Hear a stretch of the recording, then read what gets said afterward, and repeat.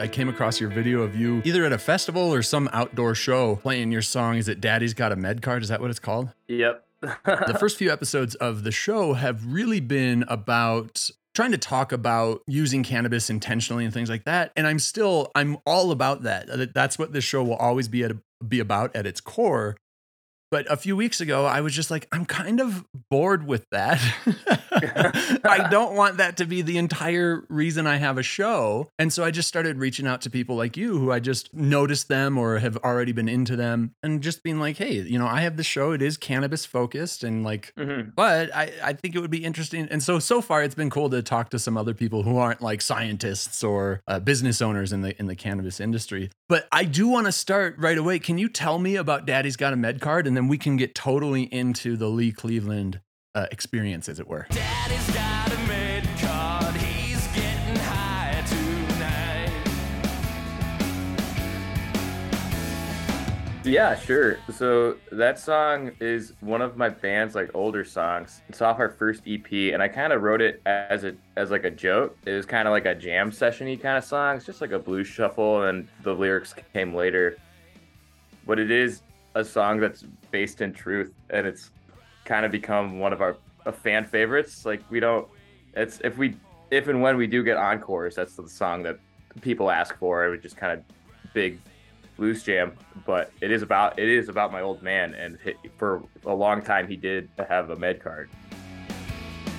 Shake on the dashboard, dugout packed real tight. You've had some other song, like I think your one song, something about a USB, where like, yep, is it like a significant other thinks that you're smoking weed, like you're vaping, but it's actually a USB? That made me start to think like, oh, maybe cannabis really isn't a part of Lee's life in any way other than his father. I've had like an on and off relationship with it. Growing up, it wasn't really around the house, but when I was in high school, my brothers and I started getting into it, and my parents had no idea that we were into any of that kind of stuff until I got caught with a possession charge my senior year of high school. Oh, that'll happen. I'm like, all right. And then that kind of opened the door for my heat got focused on me, and then so less stress. Oh, interesting. I would think that if the oldest gets caught like that, the younger ones are like, your parents are extra like, hey, we're on top of you. We weren't on top of your brother about it, and he got, blah, blah, blah. Yeah, I think now weed's legal in Michigan, so thankfully, yeah, a lot bigger part of everybody's lives and bigger part of the culture here. Hopefully soon with the stuff that President Biden came out of the blue with in the last week or so. Hopefully soon federally, we're going to start seeing some more legalization. Hi, friends. By the way, it's me, Adam, again. I'm here with my new friend, Lee Cleveland. You might know him if you're from Michigan. I know some of my friends from Michigan listen to the show.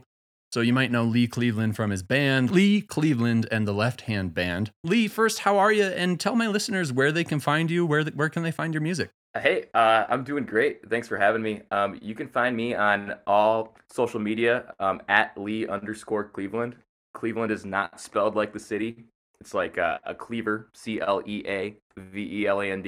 So Lee, tell me, we will get all into, I know you probably really want to talk about your music project, your band, and all of that. But I like looking you up today to really prepare for this. I learned so much. I learned that you didn't always have a prosthetic arm and that you only got into it because of a college thing. And I'll let you explain all that. But I do want to know about growing up being like a child commercial actor. I always wanted to, my parents would always be like, hey, maybe you could do commercials. And then they would never take me to audition. So I'm very curious about that. What was that like? Well, my parents are theater people. So my mom is a theater director and an actress and a musical theater pit conductor and a teacher. And then my dad is like a backstage guy. He builds the sets, designs the sets, runs the crews, teaches woodshop and tech theater and stuff. But growing up, it was kind of like the family business. And so my brothers and I were always like forced to be a part of it. So if they were loading in a show, then my brothers and I were waking up crack of dawn to unload trucks with my dad. And so my mom, she did a bunch of commercials and stuff for a really long time. And then I think when she had me, her agent was like, hey, since you got a baby, we can make some extra money on the side trying to get him and stuff. He's really cute. And so that happened to all my brothers and I. And so I always got tagged along with her on things. Elementary school, I did like some like radio commercials and stuff, voiceover things. Starting in like 4th or 5th grade, I started doing like professional plays in Michigan and then some commercials. Been doing it on and off ever since. We do video clips, so they can't see you. And I know I mentioned your prosthetic, but for any of my listeners who can't see, you do have a prosthetic arm. And that was another thing that really attracted me to inviting you onto the show to have a conversation. A good friend of mine, Ryan Hack, he wrote a children's book called Different is Awesome. He was born at his elbow without his forearm. So cool. His whole book is about being different is awesome, and it's something to celebrate, and differences aren't something to be made fun of. He tours schools all the time. All that to say, I wanted you to come on the show because I have a connection to a friend who has the same type of difference and has written a children's book about it. And I just was like, what an interesting kind of connection, and thought we could have a good conversation. So tell me about your arm and tell me about the story behind the prosthetic, because I know that you didn't always have a prosthetic for most of your life and then kind of in college. So let's talk about that a little bit. Yeah, sure. So I was born without my hand, and for most of my life, I kind of opted to not wear a prosthetic because I learned how to do everything without a hand. So I never knew anything different. I could always do better without a prosthetic. And when I was a kid, all the prosthetics were just basically hooks that were painted to look like real hands, and I didn't really vibe with them. Does anybody really vibe with those though? Either the wearer or the people who are in company with, like, there's something not comforting. It's not the right word, but there's something. It kind of exists in the uncanny valley. That's almost. Perfect, because even your prosthetic, which is very like, it is Cyborg it man, is very like cybernetic kind of feeling, but it seems more natural than those other ones that try to be more natural. Yeah, I had the option to have this covered in like a skin tone sleeve, but I saw how they moved, and I'm like, that is even creepier than just if I just doubled down on the robotics of it. And so I don't know what it does for the human brain, but when it looks real and it's not right, it's more disturbing than if it's just 100% mechanical looking. I have a theory that it's also a little bit about Star Wars. When Luke gets his hand cut off, he then goes to a black glove just so that they don't have to like show a mechanical hand anymore. I think there's something in the human brain that goes, well, no, if you have a machine hand, it's black. yeah. And they're like, yeah, it's gonna be like silver and black and out. It's like it's announcing the presence of it is kind of cooler, especially with like pop culture. Out of all the disabilities that there are, for whatever reason, amputees have always kind of been given a more time in the spotlight for different types of characters, and they kind of have more of like a superhero connotation to it. Let's put a pin in that, because I do have a question for you about it, but I do want to get into, tell us how you got, because you said that you didn't use a prosthetic for most of your life and then something happened. I've always had like manual labor kind of jobs, like working on set, moving things around. I grew up working at a cider mill and a farm and helping my dad do carpentry. But since I wasn't wearing a prosthetic or a hook or anything, I would lift with my elbow and not using my back correctly when I lift. And so that kind of caught up to me over time. I got back to college, MSU Go Green. I got back up to state, and I was like the first week of class 7 years ago. And I had this job doing carpentry with my dad. I was back at the mill and the farm. I was just beating the crap out of myself working all summer. And I came back and I was skating with some buddies, and I went home and I was like, this is not good. And something just popped, and I had to go to the hospital, and I had herniated a disc in my lower back. Just so from bad is it just from like the way you had to move to compensate? Yeah, so I'm going down lower. I'm torquing my back different ways just to get the weight of bigger objects, and just the wear and tear. I herniated a disc, and it was so bad that I was in pain elsewhere. I didn't notice this, but I paralyzed my toes because that lumbar disc also controlled my foot. And they're like, you didn't realize that your foot was paralyzed? I'm like, no, I'm in so much other pain. They put me on a ton of meds and they're like, yeah, you just got to do like yoga stuff now. But like maybe you should start looking into getting a prosthetic now that you're kind of growing into your body. If you don't wear a prosthetic more, you're just going to keep growing like this to the arm on that side and you're going to keep damaging it. So they're like, you should look into something to like even yourself out. It's so funny that because it's literally, that's what it is, balancing or evening yourself out. It's so funny that it's as simple as that to me. Yeah, and it was something I never thought about, but it's actually one of the bigger problems for upper limb amputees is like just the wear and tear on your back and your neck and your spine because you're just kind of your body's not aligned and weighted properly. Bionic hands were just starting to come out. I'm like, well, I don't want to go back to what I had. I don't like using those. These are new. I'm seeing people start to get them. I'm interested in this, but they were really expensive. Yeah, I would imagine so. Like thousands and thousands, or just thousands? Like hundreds of thousands. No way. They're getting cheaper now. But for like the name brand ones, if your insurance doesn't cover it, then you're gonna drop like close to like $250,000 on this. They had gotten these new 3D printers in the MSU library. And I'm not an engineer. I'm not a math guy. No? But no. You mean Lee Cleveland and the Lefthand Band isn't a math rock band? No, no, not at all. I'm glad I'm a musician because I only have to count to 4 half the time, and I only got 5 on here. That's right. That's right. So you started messing around with like engineers at the school. Yeah. So I started playing around with the 3D printers and finding some like open source blueprints, and then I kind of came to like a standstill with it, where like I'm gonna need to ask for help or really invest a lot of time into getting good at this, but I'm not going to school to be an engineer. I'm not a computer science guy. So I started talking to some people at the disability center, and they put me in contact with an engineering professor that works at the disability center, and they'll team up with different capstone projects in the different engineering schools, and they would try to invent like different types of adaptive devices. They kind of picked up where I was lacking with my skills. And so I had the professor and then a local alumni that was an engineer at Solo Cup that was like near East Lansing, and then a bunch of capstone students in the engineering department. And so we started building all these different types of bionic hand prototypes. And what we found is that when you 3D print a bionic hand, you can make a functioning bionic hand. All the hardware in it and software can be made for about $100. Oh, really? And so they're trying to claim it's the materials that are costing hundreds of thousands of dollars? Yeah. So mine is titanium and carbon fiber. And then also with like insurance and medical billing, you really they mark up the price a lot. Right. But just the materials and like the servo motors and all the software for these things are open source. People will trade blueprints and schematics and try to help each other out. What a world we live in. It's kind of like, I grew up a pastor's kid. This is a miracle. Like when people talk about miracles from God, like the internet and the ability to share digital files that result in limbs where limbs weren't there. That's a literal miracle.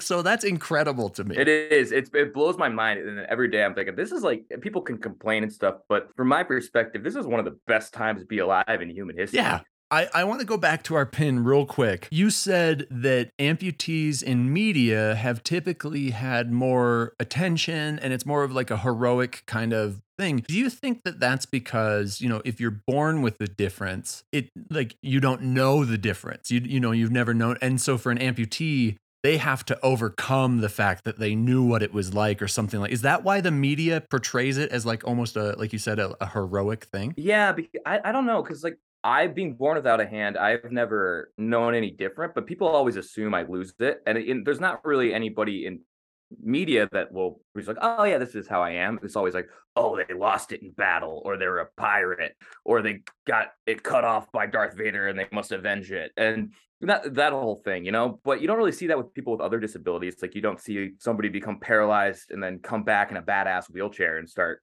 kicking the supervillains out. Right. And so it's kind of unfairly weighted, I guess. All right, Lee, really the real meat of the reason I brought you here is because I'm a musician, you're a musician. There's a big difference between us, and it's that I hold a guitar pick when I'm playing with my hand. And really, like I said, it's Daddy's got a med card that made me find your TikTok. And so I did that thing where I scrolled over to your profile and I was like, oh no, like this guy is playing guitar with his arm that doesn't have a hand. You blow my mind because you're an incredible guitarist, first of all.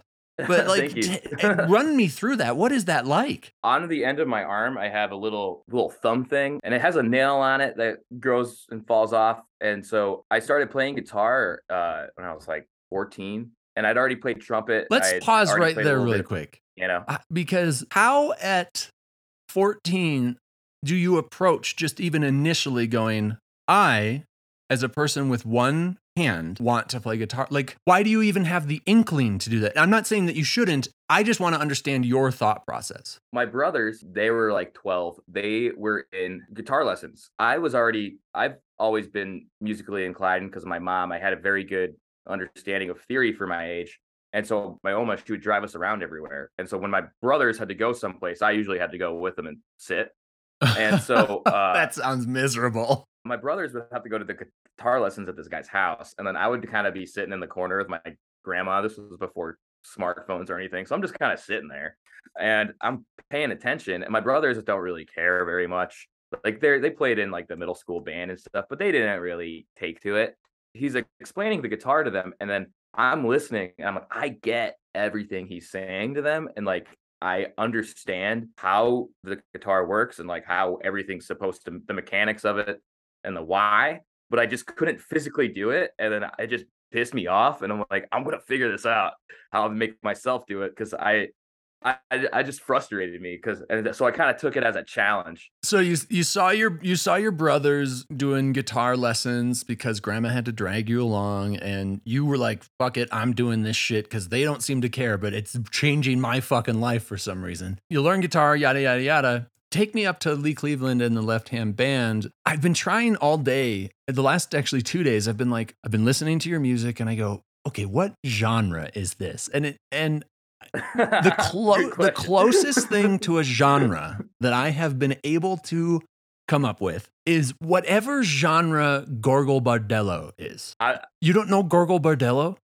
No, brother, my friend. It's gypsy punk rock. Oh, hell yeah. Yeah. I definitely get a kick out of it. Yeah. And so like, it's not like every song you do, but man, you've got this. It's almost if punk rock met blues, met Mumford & Sons. Hell yeah. Yeah.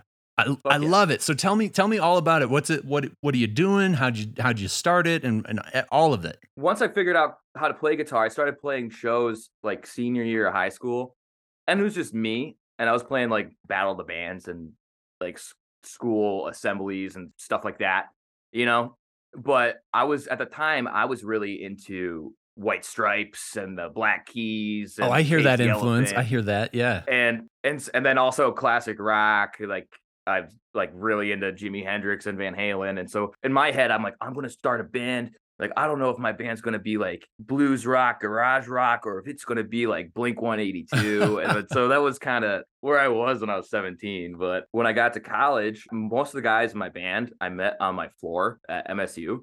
We all lived next to each other. They were in a bunch of different ska and Midwest. I was going to bring that up too. I do hear a lot of ska influence in some of your songs where I'm like, this is almost like a reggaeton ska kind of sound. Big, a lot of ska influence. And so then I started playing in a folk punk band with them. Cool. And we played in a folk punk band for a while. I was a trumpet player, did that for like 3 years. But at the same time, we also had a bunch of different side projects where we'd play house shows at MSU. I was just going to say, I bet you played some dirty basement shows at houses, I bet. Just the grossest. We would play for like 2 hours in a frat basement, just playing like sweaty as all balls, and the Chili Peppers and that kind of shit, and then sweating like crazy, and then we just play until we got so drunk we couldn't play anymore. But then I was working on the side, playing in musical theater orchestra pits, just like as like a hired gun. We also, this band, a lot of the guys in this band, we had a side hustle. We would go to nursing homes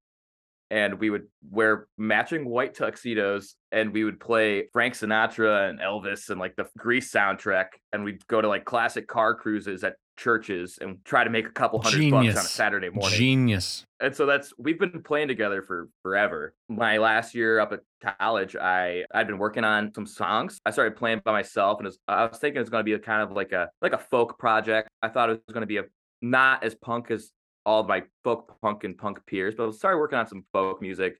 Like, I really like Van Morrison, that kind of stuff. And then I took it to my bass player. I'm like, hey, I'm playing a festival. I'm thinking about having a full band for this festival. And I showed him some of my songs. And he goes, dude, this sounds like Jonathan Richman. And so then I started listening to them. I'm like, oh, dude, this is like, yeah. This is my vibe. Yeah. And so it's kind of at its inception. I'm like, I didn't know if I wanted to do folk music, 50s music, or like Mac DeMarco type of stuff. Now that you've said it, I hear your music and like I hear all of that influence. And maybe that's why I've been struggling to go, this is the genre, because you have so many unique influences, and it seems like you've just been like, I don't care that they don't fit. They're fucking going in there. Working with Will, my bass player, and then he's really been a big help with that. But we've never really tried to like, because everybody in Michigan, the kind of either for a long time, they're all kind of doing like the Midwest emo pop punk thing. And so we're playing on bills with them. And I can't imagine that. It's kind of weird trying to find our own lane, but indie rock is kind of taken a different direction in the last few years, and garage rock starting to make a comeback in Detroit, because it's always been a big genre here, and then punk and everything else. And then alt country seems to be coming back a little bit. And so we've kind of been we've been fitting in a little bit more, and it feels like we're starting to carve our own lane. I bet you could write one hell of an alt country song. Like I would love to hear an alt country album from you. That's kind of like the headspace I've been in lately. My girlfriend, she's grew up on old school country, and her dad was in a kind of big alt country band in the 90s, and he's big in the Jayhawks and Wilco and all that. And so she's really, the last few years, she's turned me on to a lot of that kind of stuff. And so I'm kind of in that like alt country garage rock headspace right now, but I don't really try to stick to anything. Like you'll hear in our music, we'll change time signatures halfway through a song, and then go back, and then kind of change genres on the bridge. And a lot of that just kind of comes out of fucking around. It's so you're very Jack Whitey. Like it's just you're very because I really like what I'm thinking is like, I want this kid to do the Jack White alt country album that should exist, because you could do it. Like it would be easily the same, maybe not the same level of amazing, but it would be on par with like the same type of material. You know what I mean? Like that's your vibe. I could totally see that. He's definitely a major influence on me. I actually remember, so when I was learning how to play guitar, there was a couple moments where I had like almost given up. Before I settled on using my thumb as a guitar pick, I had built like a bunch of different guitar pick holders, and a lot of them would break, or like I couldn't get the angle of this pick taped to my arm the right way to do everything I wanted it to do. Right before I had like really decided like, hey, I'm just gonna like play until like the callus doesn't hurt anymore. Oh yeah. But a lot of my musical influences come just like sitting in my dad's pickup truck while he's just blasting music full blast going down the road. I relate to that. And and so I remember like at the time I was just like, I don't really know if this is gonna work the way I want it to work. And then I think I was like 16, but you put on Ball and a Biscuit by White Stripes at full volume, and I was sitting there listening to the Ball and a Biscuit guitar solo. I'm like, all right, I'm gonna make this work. And so I still think about that as like a formative moment in just like committing to figuring out how to make guitar work for me. I love that, and really put out that Jack White alt rock album as Lee Cleveland and the Lefthand Band. I love it. Speaking of you and your music and what you sound like, I know that you've got this song called Cyborg Man. Is that right? Yeah. And I want to we're gonna play a little bit of that and then talk over it for a little while.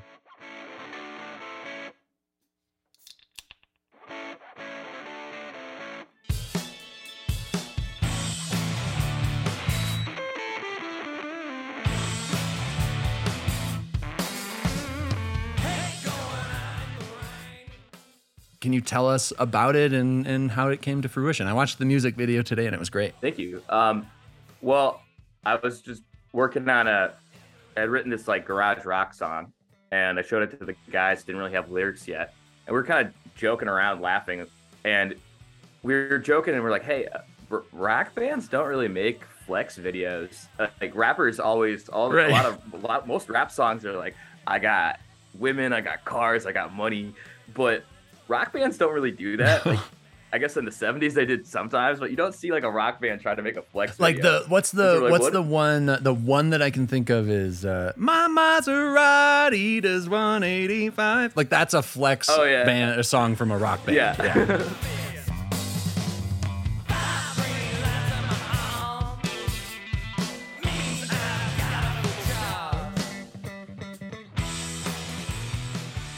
Yeah, and so we're like, what do we have to flex about? Because everybody in my band kind of looks like me. Like we're all like lanky hipster dudes with glasses that are like not typically somebody would be like on the shit in any capacity.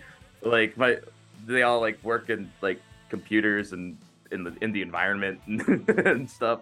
And so we're like, well, Lee does have this really sick bionic hand.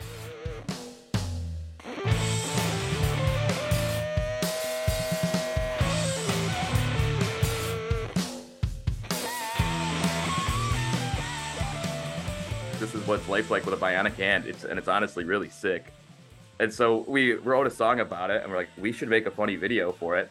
And one of my best friends from high school, Nick Marhedic, he's a music video director now, and he's worked with rappers like Lil Yachty and T Grizzly and stuff on their videos. And so I called up Nick. I was like, hey man, I have this idea. It sounds crazy, but we're kind of trying to like parody this genre, kind of make it our own and kind of make fun of ourselves a little bit. And he was 100% on board. He's like, yeah, man, I'm the guy for this. And so then we're like, all right, like we're going to ride a mechanical bull. We're going to throw fake money on a shitty old car. We're going to have him get denied by the girl. And just get the it's a great video. I was watching it and I just thought, man, I don't know what kind of money this Lee Cleveland guy makes from his music, but like, this is just like, I couldn't believe the production quality on it. Honestly, listeners, you've been hearing it as we've been talking, but you should definitely check out the links in the show notes. By the way, Lee's website, all of his links are in the show notes, but specifically one of the links that's in there is going to be the video to Cyborg Man, because you should check it out. It's really, really good. I'm pretty impressed with it. Lee, what else? What do you got coming up as we wrap up here? Do you have any shows coming up that you want people to know about? Is there like, are you releasing any music soon? Anything like that you want to plug? Let's get into it. We're going to be playing some shows around Detroit in the Midwest, November, December. Stuff isn't really announced right now. We're coming off a string of festival dates right now and other touring shenanigans. And so we're kind of taking a break for the next couple weeks, and we're working on some new music, and then we're going to be hitting the ground running again soon. But awesome. Well, if my listeners are hearing you right now and they've been listening and said, man, I really like the cut of this guy's jib. I really like that Cyborg Man song and that Daddy's Got a Mega. What is the best way that my listeners can support Lee Cleveland and the Lefthand Band? What's something actionable that they could do today? Give me a follow on anything. If you see me post about new music on Spotify coming out, go and pre-save those songs. If you really genuinely support an artist that's up and coming, pre-save their music on Spotify, Apple Music, because that tells the streaming sites that people are actually interested in you, and they promote you more in the algorithm. And so that's actually something actionable you can do for any band you support. The almighty algorithm. Yes. So I'm sure, Lee, I'm sure you post about it when you've got new music coming out and you let people know, hey, it's time to pre-save. So listeners, if you're listening, do us a favor, go follow Lee Cleveland and the Lefthand Band. You can find him at Lee_Cleveland. Again, it's spelled like a cleaver. There's an A in there. Yep. Go follow him so that you can pre-save his music when he's releasing it. Also, while you're at it, you can go follow Hi Friends. You can find us at Hi Friends Pod on Instagram and at hi.friends on TikTok. Lee, thank you so much for coming on. I've loved having you on. I've really been enjoying listening to your music around the house. As you can tell, I clean the house so much lately, but I've been enjoying having it in my ears and just around. And I can't wait to see where you go. You're the kind of guy that, as I looked into you, I was like, this is the kind of guy who's not just going to settle for like a desk job. This is the kind of guy who's going to go out and do something and make his path that way. And I'm looking forward to being a part of that journey and following you on it. Appreciate it. Yeah, absolutely. Lee, thank you so much for joining me. And listeners, thank you so much for listening. Be sure to go check out Lee and everything that he's doing. Again, all of the links are in the show notes. And if you could do us a favor, tell somebody about Hi Friends. And until next time, I don't know, toke up on me, but I'm not going to pay for it. Just toke up. Time to end Hi Friends. Hi Friends is a production of Mortarbox Media. What did you think of that one? I gotta give you a hand on that one. All right. What do you mean? Okay, come on. No, honest. That's enough. 2 big thumbs up. Time to end, hi friends. Lumpen